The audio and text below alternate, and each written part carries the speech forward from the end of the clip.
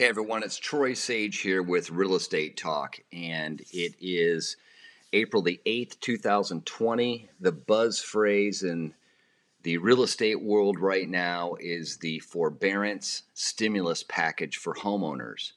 So I've had numerous calls and emails about forbearance and wanted to make a few things really clear to everyone what this means. So, as defined or in definition, the phrase forbearance in the context of a mortgage is a special agreement between the lender and the borrower to delay foreclosure. That is exactly what it's set up for, is to delay foreclosure. It is usually the first step when someone is falling behind on their payments or knows they're going to fall behind on their mortgage payments. So the literal meaning of forbearance is holding back.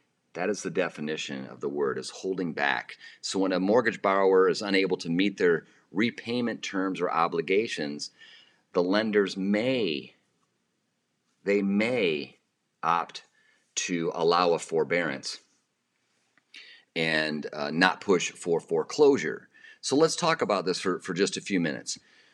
When a buyer is buying or purchasing a property, they reach out to a lender, and it's normally a loan broker or a direct lender, a bank. And some loan brokers are direct lenders, so let's not convolute what I'm trying to get at. I don't want to be criticized by loan brokers that are also direct lenders. But simply put, I'm looking to buy a home. And as I look to buy this property, I need to get qualified with the bank to borrow the money unless I have cash. So let's say I'm looking to purchase a $500,000 home. I buy the home, the bank gives me the money to purchase the property. On the note, which is what you're signing as a borrower, the note is the agreement that you have in place with the bank that states they're going to loan me the $500,000, for example. And I promise to pay monthly payments at a specific interest rate that is then amortized over 15 or 30 years, depending on what I choose. And at the end of that period, if I've made all my payments on time, I will own my house with no attached lien or no attachment to the bank. I will own it free and clear. Okay? So, if I'm in a position as a homeowner with a mortgage or a home loan, and I can see that I'm not going to be able to make my payments on time, the first step is to contact your bank to ask for an extension of time or a forbearance.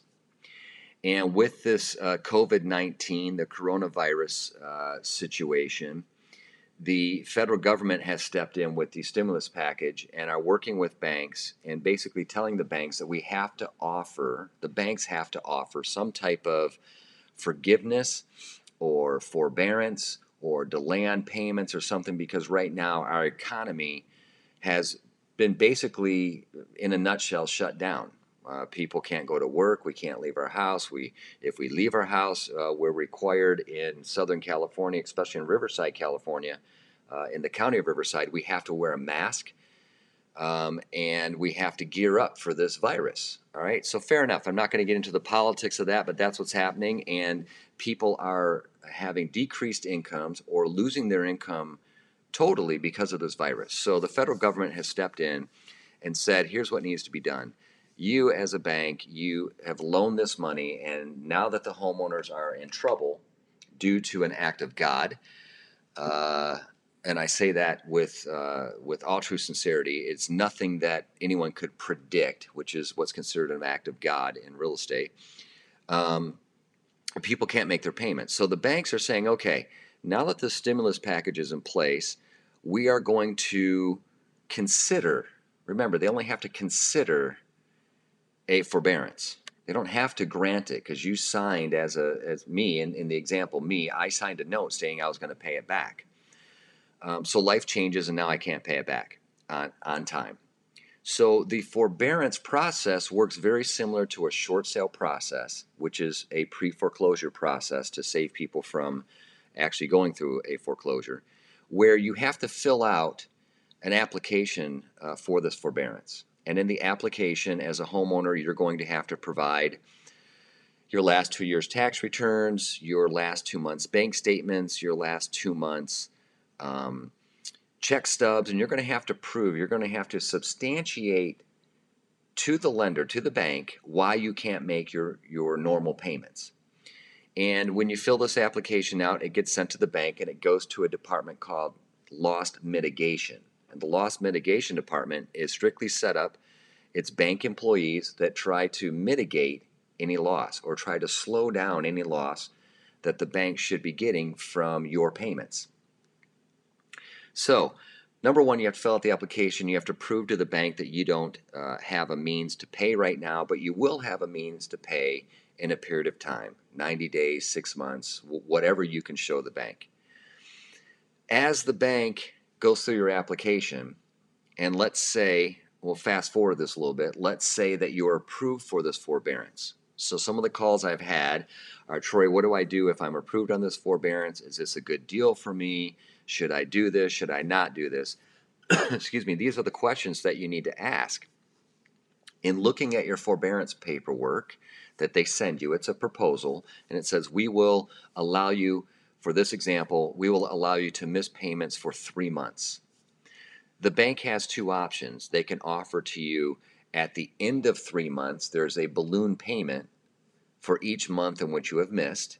So if my mortgage payment is $2,000 a month, at the end of 3 months, I'm going to owe my bank $6,000, the last 3 months' payments, plus the month I'm in, month number 4, another $2,000. So I'm going to owe $8,000.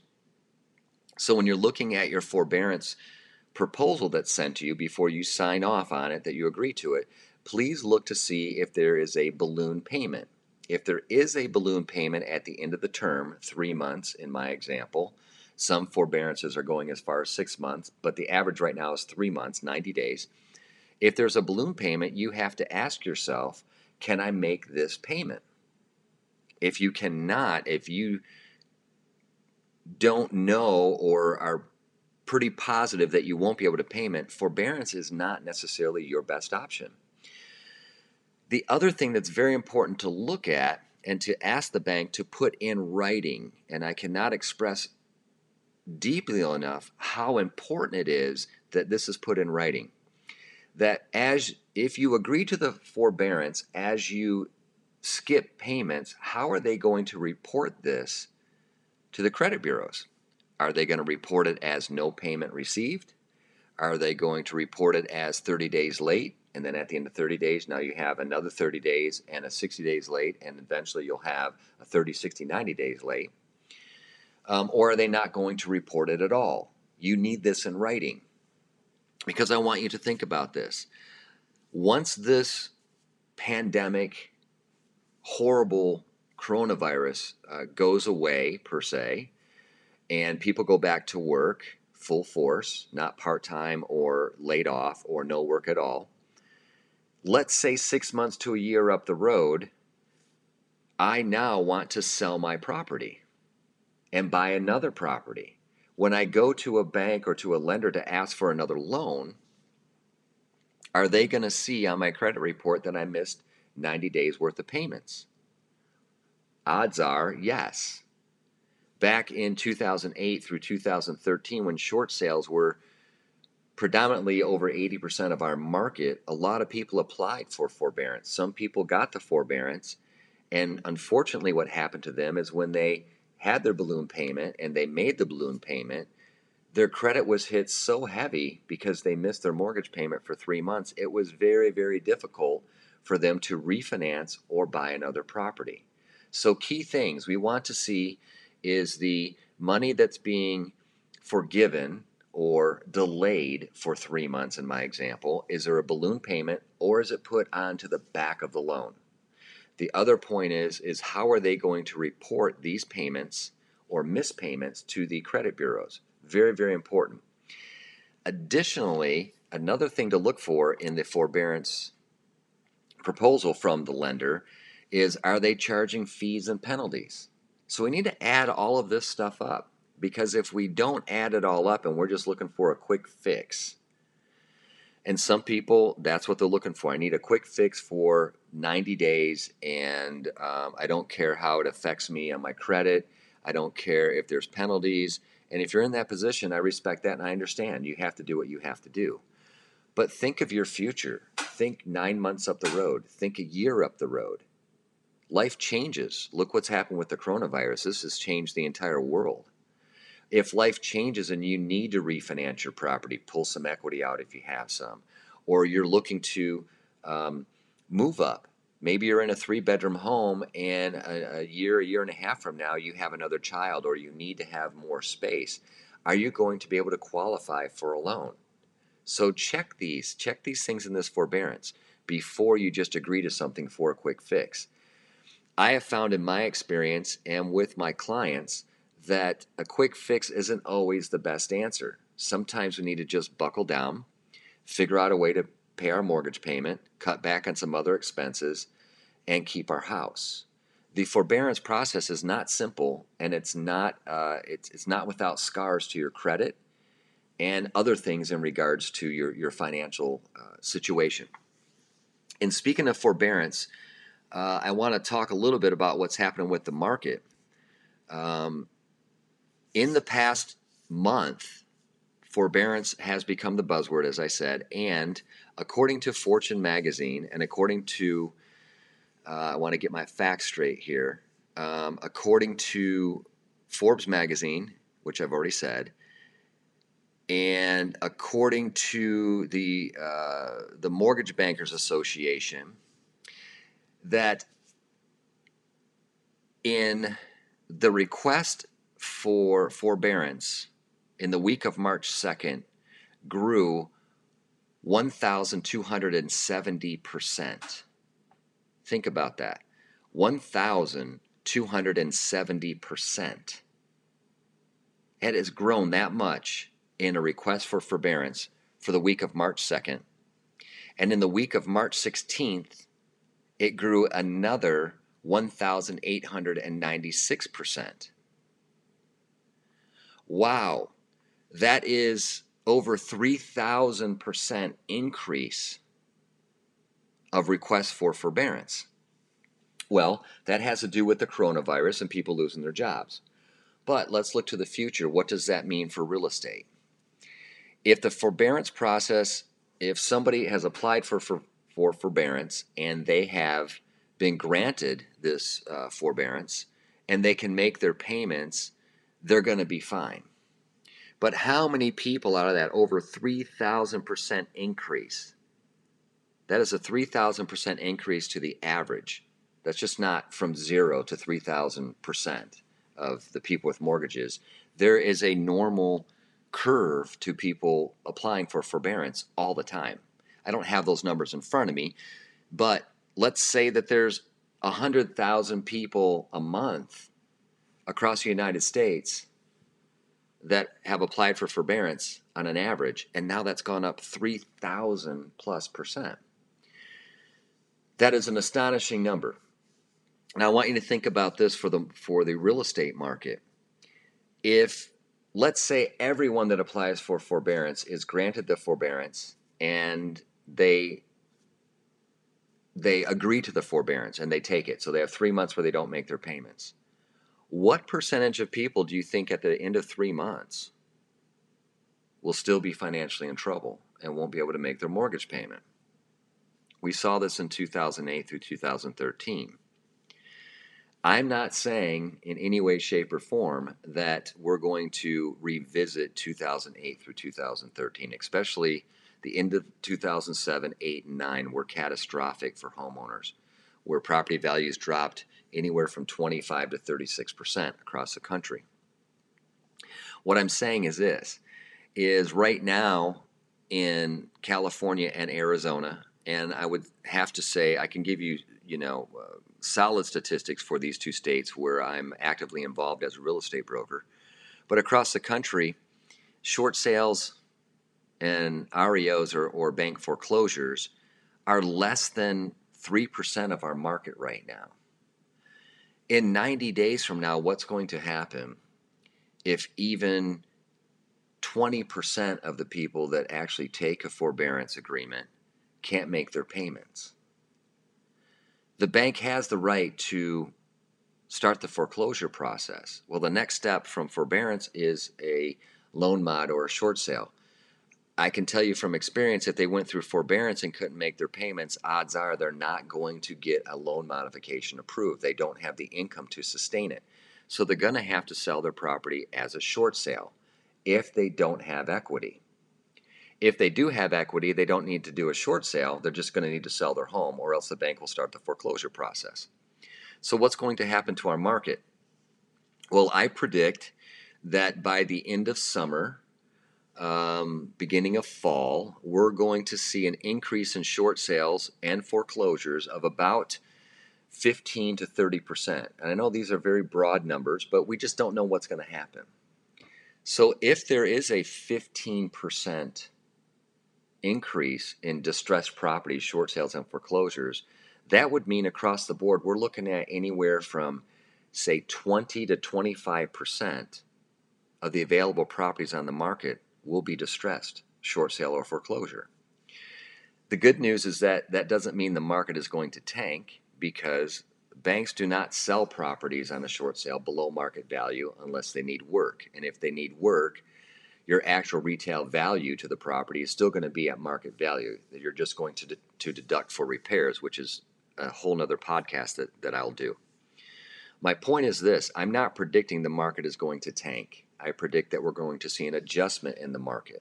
I think we're going to see a decrease in property values, maybe 3%, maybe up to 6% at most, because there's not a lot of inventory. The coronavirus has slowed down the buying process. The buyers that were qualified, some of them are not qualifying now, and homeowners are staying put and filing for forbearance. So my point in this forbearance podcast is the forbearance process is good if you need it. If you don't need it, my suggestion is don't do it. Buckle down and make your payments on time. Don't mess with your credit just to be able to float for 3 months. That's my suggestion. If you truly cannot make your payments, then I'd absolutely apply for forbearance, but look at the terms. Look at how it's going to affect your future. In regards to the market, in the next 3 to 6 months, 3 to 5 months actually, we're going to see a shift. Things are shifting now. So for buyers, I don't predict you're going to get the big fire sale deal that people are talking about. I don't predict that we're going to see values drop 15, 20, 25%. There's just not enough inventory there, and people have equity.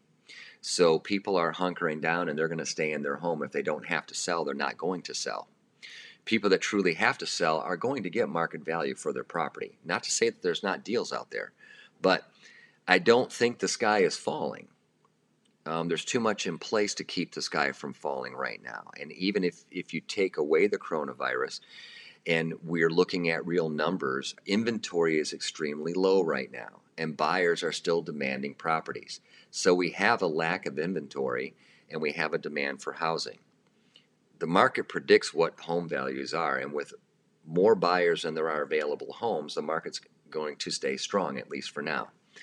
So I know I've kind of talked about several things in regards to forbearance in the market right now, but the bottom line with a forbearance situation is please read the paperwork. Please make sure that what you're signing is what you agree to. Too many people get stuck on a buzzword, and they think it's a quick fix for their situation, and for some it will be a quick fix, but it is not the end-all be-all solution for every individual. If you have any questions about forbearance, short sales, anything to do with real estate, feel free to reach out to me. I can be reached directly on my cell phone at 951-834-2840. You can email me, troy@troysage.com. That's TROY@TROYSAGE.com. I don't care where you're at, anywhere in the country. I'll be happy to help you and at least guide you down your path. Hopefully you are all safe. Everyone that's listening to this, that you are healthy. You stay mindful of your surroundings. Protect yourself from this horrible virus. And remember, this too shall pass, my friends. It always does. Thanks for listening to this podcast. Please subscribe. Please help us out and spread the word. If you're a lender or anyone that would like to be on this program with me, I'd love to discuss real estate matters with you. So reach out to me via email or give me a call. Thanks again for listening. This is Real Estate Talk. My name is Troy Sage. It is April 8th, 2012. Make it a great day.